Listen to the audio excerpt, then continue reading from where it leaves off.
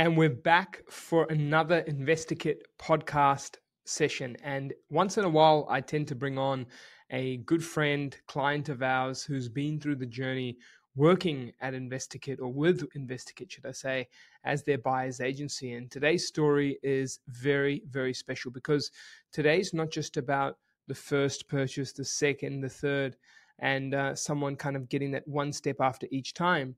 This is about building a truly prolific property portfolio. So in this particular episode, we're talking to Aman, who's a really, really valued client of ours, and he's actually built a $10 million portfolio working closely with our team. So the journey started back in 2019, and from that time, we had tailored a really specific plan that was unique to Aman's preferences and his goals and what made sense for his portfolio. Found certain properties with some unique factors to it, so please do tune in to find these key things out. But secondly, also Aman goes into the journey that most people want to really avoid the conversation on, which is how do you look at the serviceability aspect, and how do you also look at the actual scaling of it during times where lending's not easy. And the truth is, it's not easy, and there are decisions personally and from a business perspective that people need to make as they really start to aim for some huge goals in property portfolio building. And this is what Aman's done, and he shares more about it. And you'll learn more about some of the things that maybe people are also wondering, like, hey, with regards to this, how quick was this journey? I said 2019, so you can kind of see where he started in 2019 and how much he had at that time versus where we're at today, which is a $10 million portfolio. So there's lots to unpack here, going through the story and the journey of one of our valued clients and showing you how we can put together with the right strategy, the right research, and scale a property portfolio. Now, Aman is a founder of a business, and that is JICS, J-I-C-S, and he runs a migration agency and also a career growth agency as well when it comes to migrants and so forth looking to start or grow their careers here in Australia. So he does some inspirational things in terms of setting the path for them, showing his own success and what's possible when you come to Australia, grow here, grow a career, grow a business, start investing in yourself, investing in your family. This is truly the land of opportunity. And so Aman's proven that himself, and no doubt he's setting up many others for success through his migration agency and also his employment and career agency. So, hey, follow Aman Sethi, Aman Sethi on LinkedIn, an absolute gentleman. And if you're in that pathway of learning more about the migration and even just the career and employment growth, there's no one better to speak to. But let's tune in to this episode and hear from Aman on the scaling of his $10 million portfolio, working closely with InvestorKit now for the last 4 years. Let's see how he went.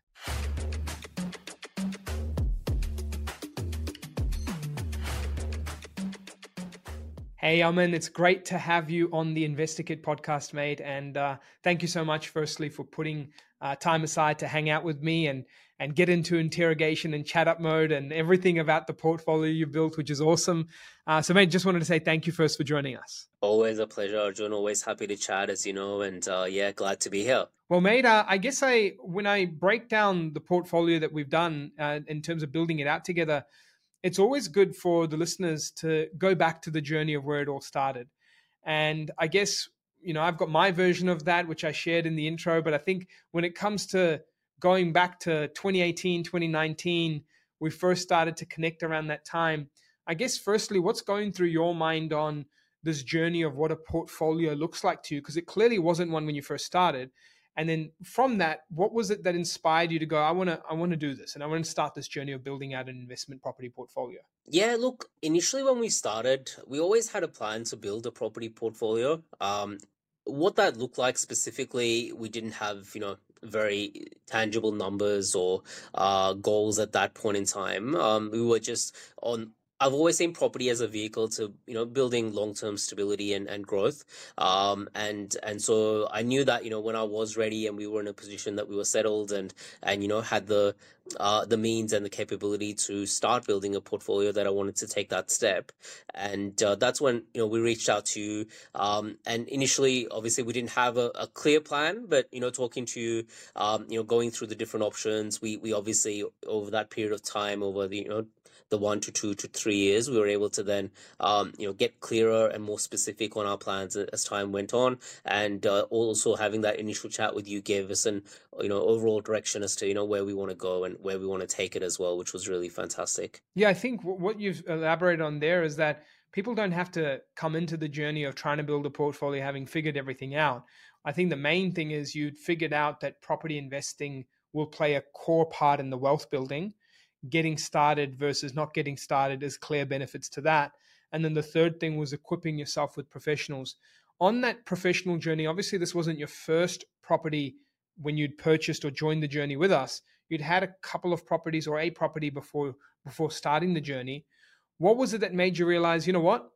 I could go at this alone. I have the financial resources to do so, but I want to get someone involved. I want to build a team around me. What was the first thing that made that thought come to mind? My personal belief is that it's always good to let the professionals do what they do best. And from that perspective, and also I always had a view that buying in New South Wales, where we live in Sydney, was not really something that was going to allow me to build a larger sustainable portfolio.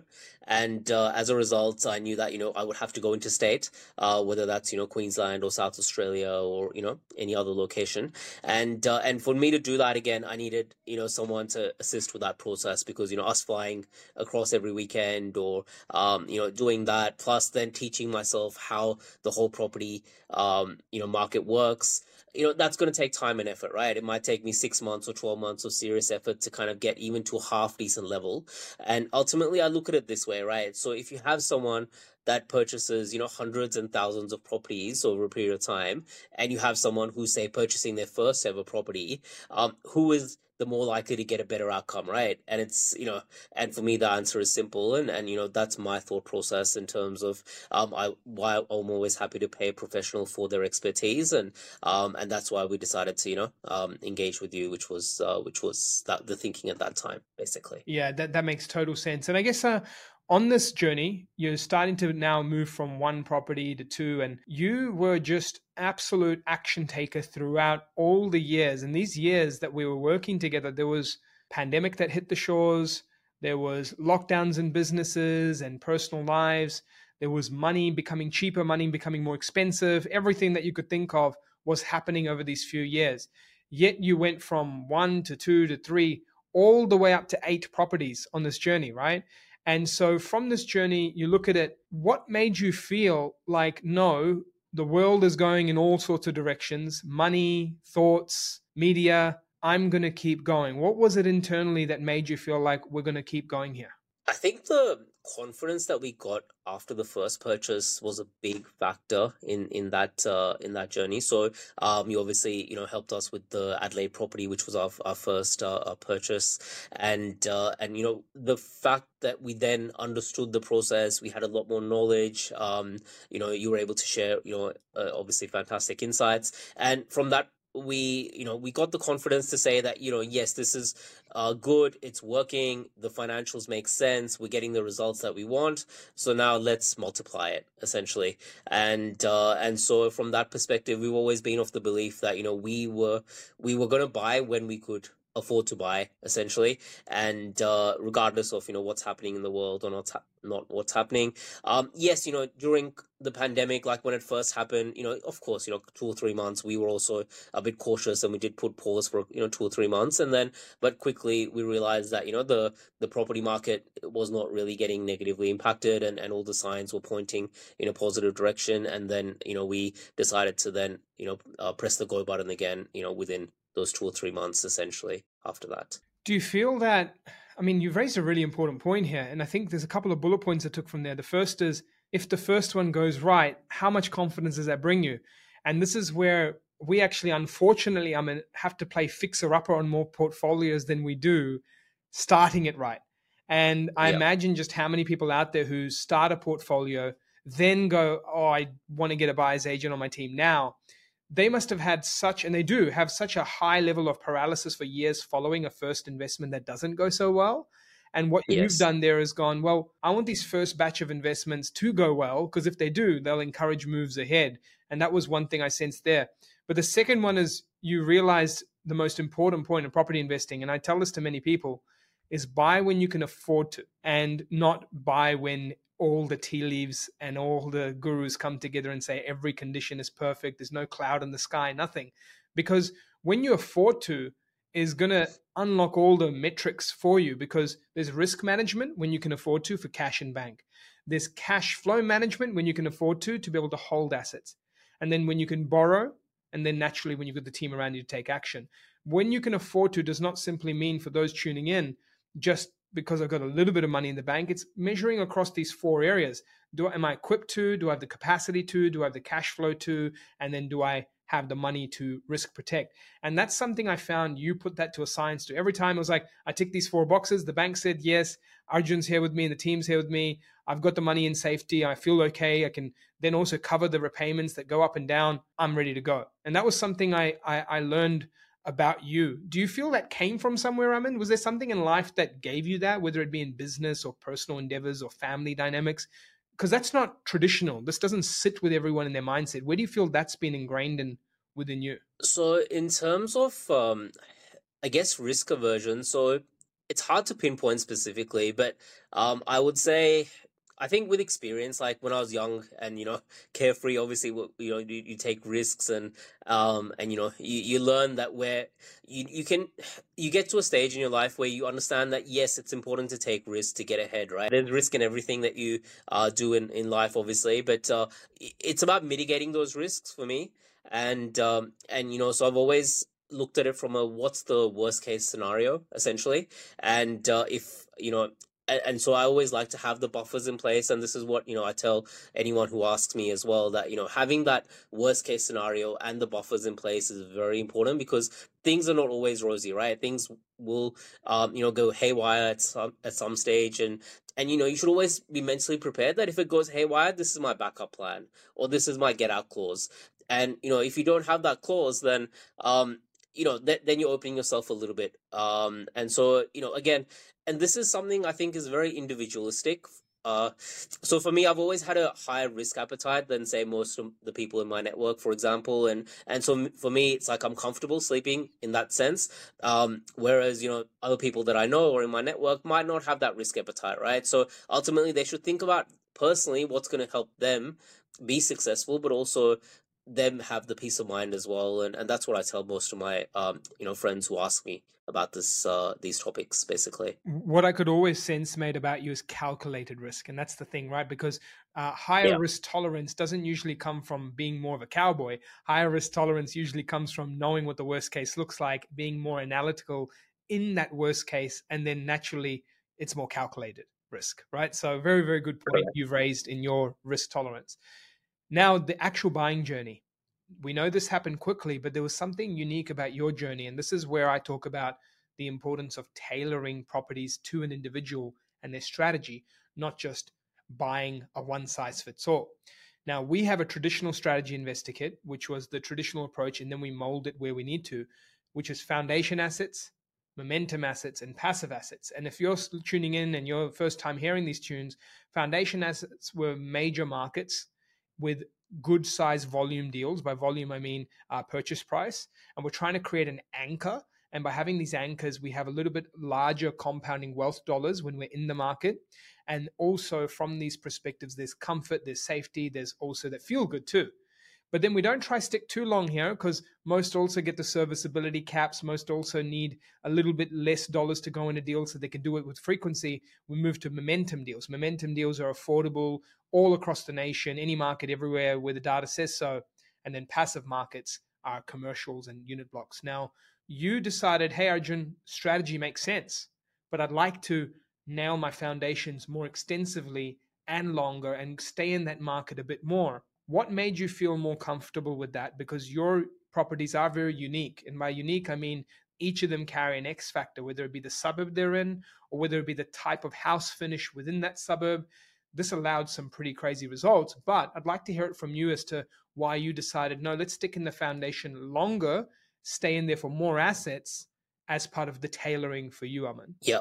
So again, I think it comes back to the fact that we always wanted to build a significant portfolio, and like you said, the foundation assets are like the base of that portfolio, essentially. So my thinking was that the bigger the base, the more then we can grow and then capitalize on that later on. And we're at the journey now where we've got obviously the foundation assets are in place. We're waiting for a couple more years for them to do the rental increases, the further capital growth, and then we'll be in a position to then say move into other types like commercial properties or unit blocks like you mentioned. And so we're at that phase, we're waiting on that. But I was always of the belief that buying or building a strong base or a larger base is going to help us then with those further purchases down the track. And I think that's something that we did in terms of being unique or having some X factor. So I think from that point of view, it was something that I was probably looking at from a rental yield point of view.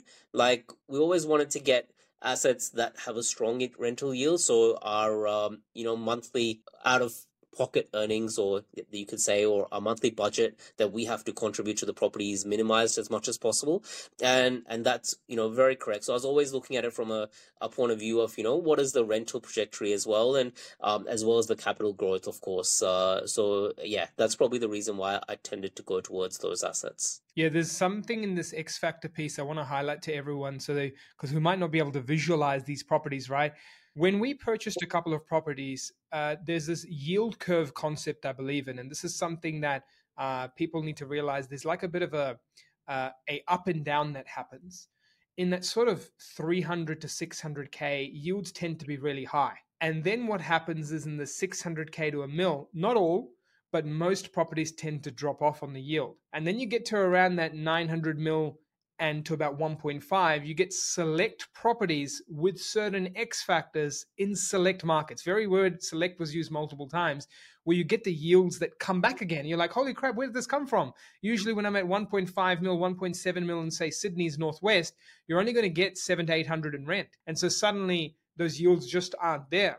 But we'd found a sweet spot where even at 800K up to about 1.4, $1.3 million purchases, we were getting $900 to $1,100 in rent in some cases, which allowed the yields to be there. Now, someone might say, but Arjun, why don't you chop that up into 400K houses? What people forget is they should do net calculations. 400K houses is also 3 sets of council bills, 3 sets of water rates, 3 sets of vacancies, 3 sets of kitchens, bathrooms, roofs to manage, air cons to manage, and also 3 sets of domain advertising payments and real estate advertising payments too. So when you actually break it down, yes, you may have a higher yield percentage, but the variances are very small. And so then personality can come in. And if you're like, I don't really want to have 3 extra houses to get the same dollars, and I don't have to do 3 extra loan applications, 3 extra refinances, 3 extra valuations, which could go left, right, or here. This is something many people forget. And that's why when you are playing in the 800K to 1.5 mil prices for people tuning in, it's important to actually find these little X factors so you can creep up the yields, not to 5% levels like you did in the 400K properties, but to respectable levels that are higher than the norm. So I just wanted to call that out for people who are wondering, well, Arjun, why did you guys just keep buying $1 million properties? Well, there is a science behind it if your position accommodates it. And this is the next question for you, Aman. The position accommodating it. You have been an absolute champion in what you do in your business around helping migrants find their sweet spot in Australia, but then also employment and people's careers, getting the right employment from your business, as well as also getting the right growth in employment. I have harped on about something in investing that many people don't like talking about. People always just talk about, and I think it may be the more conservative parts of Australia, which is normal, right? But everyone just talks about strategies. Everyone just talks about borrowing capacity hacks. Everyone just tries to find the bank that will give them money at all cost, or the trust structure, or this. People don't take accountability to talk about themselves, their career growth, their income growth, their happiness in work, and their ability for the work to flow into life, and finding the career that gives them that opportunity. You've been a shining beacon of light there, where you've gone, in my career in CBA, or my career in business, my career in businesses, you've continued to see that growth in income. Could you maybe give us a bit of a home story, a behind the scenes story, more about what are the things you believe in that have played a part in your income growth, your career growth, your business growth, that are habits that people can take away? Because I'm 100% sure without that, we're not creating the $10 million portfolio that you have, which I'm grateful to be played a part of it supporting you. But the truth is, you're the foundation creator as a family and to build this together, you and Charu. Could you talk to us about the behind the scenes of what tips that you might have for people on the career side? Yeah, definitely, definitely. So as you know, Arjun, so we basically have been running the business for just under 7 years now. So and we focus on job search coaching and guidance towards a lot of the migrant population, a lot of international students as well once they graduate, and a lot of new migrants who come here on their permanent residency, and also we're managing immigration services and processes, as you know, across PR pathways, partner visas, family visas, the whole remit essentially. So in terms of some of the philosophies behind how we've grown that, and what's been the driving factor towards us getting that traction and that success. So one motto that I have is about creating win-win scenarios, and that I always feel that that's something that's been a core of our business, that if we can create a scenario that yes, we are providing quality, we are providing service, but the client is also getting a tangible outcome that they can see is of high quality and service, and so that's probably the main factor, that I always try and create win-win scenarios in all situations, whether that be with our client dealings or whether that be in purchasing property or in other business related deals. And I feel that as long as that happens and everyone walks away and has that real value add that they can see, then naturally think good things will follow.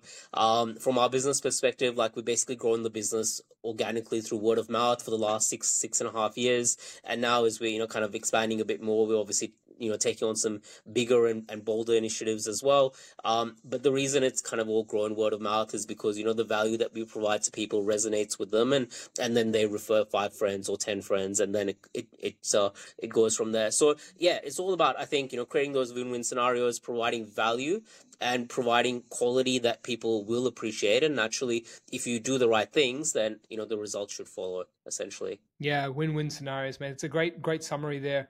It reminds me of, I guess, the opposite of that is those who have victim mentality. Do you know what I mean? Which is like, oh, I did this, but that didn't happen. Or I want this, but I'm not getting that. Or I want this and they're not doing that for me. Whereas you're constantly wide. And even in the negotiations of the property, you're like, well, if I want this, Arjun, what about if we give them this? Like, there was always this kind of creating the win-win, which you've always been really savvy on. So mate, thank you so much for sharing some of these tips. What you've done in building the portfolio out with your partner Chara, you guys bringing this together to an almost $10 million portfolio across the nation, diversified across multiple states.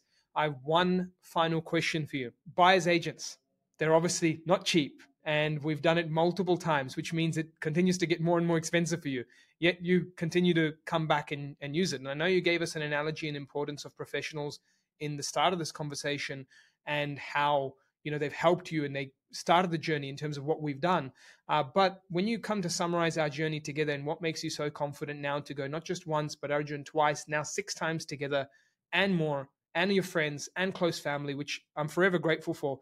What do you feel are the top X factors that keep making you feel comfortable in that way? Yeah, definitely. So I think, look, again, one is, and I think this is something big for most people, is the trust factor, right? Essentially. So once you go on that journey, so initially, I'll give you an example. So when we first started, obviously we did the usual thing. We reached out to 4 or 5 buyers agents, and see who was the person that we felt most comfortable with, and straight away Investigate was the clear winner for me. I mean, there was just there was no comparison at that time, and so straight away I felt that confidence initially going through, and then obviously we built that trust, and it's kind of just flowed from there, and I think once the relationship is there, that trust is there, and then obviously we want to capitalize on that trust essentially, because that's something that's critical, and that's something that is not easily attained always in business relationships essentially. So in terms of the cost versus benefit analysis, so for me, I've always broken it down in terms of, look, if you're, for example, buying $1 million asset, and someone comes to you and says, well, to get the best out of this $1 million asset, or make sure that you don't make a mistake that's going to handicap you for many years to come, that you have to pay a certain small percentage of that to a professional who's going to then maximize the chances of success, essentially. So I always look at it from that perspective, that it's always going to be a case of yes, you are spending money on a buyer's agent, but then the buyer's agent, the value that they're bringing, the expertise that they're bringing, the experience that they're bringing, at the end of the day, the value that they're providing is going to far outweigh the money that you're paying them, essentially. And I've always looked at it from that perspective myself. Look, appreciate the kind words there, Aman, and the trust in us throughout the journey. Most importantly, hats off to you on the portfolio you've built. And I think to leave everyone on a final note tuning into this is you are now displaying the importance of a fast acquisition period, a condensed window, building out the base of portfolio, because this is now when the power of compounding wealth kicks in. Many people forget that the harder is, yes, the building of a portfolio, but once you start getting momentum, it actually gets easier. And the reason why I say that is that at $10 million of assets, 5% lower than long-term averages occurring 1 year across the portfolio is $500K in wealth gain. And you ask any business owner, no matter how successful, or any senior corporate professional in big four banks or big four industries or any environment, have you ever made 500K while falling asleep? And most will say that I haven't, or most will say that making 500K in any capacity, business or personal, is very difficult. And so this is where you went down a journey, you started it, you took lots of action, you engaged a team around you, and you never looked back with the right calculated risk and risk tolerance. Mate, not only are many people listening to this going to be inspired by you guys and what you've done and how you think, more importantly, but also the future generations, from your kids to your kids' kids. This only gets sweeter as time goes on. So, mate, hats off to you guys and congrats on the journey today. Our pleasure, Arjun, and thank you so much. And I know I've said this to you privately before, but I think 100% without you being there on our journey with us, like, we would never have got to where we are as well. So we really appreciate that in all aspects, and thank you so much from that perspective, as I've mentioned to you before as well, many times as well. Thanks, Aman. And for more interviews like this, tune in to the Investigate YouTube channel. Jump on, like, subscribe, and get notified on future videos like this. Thank you again, everyone, for tuning in.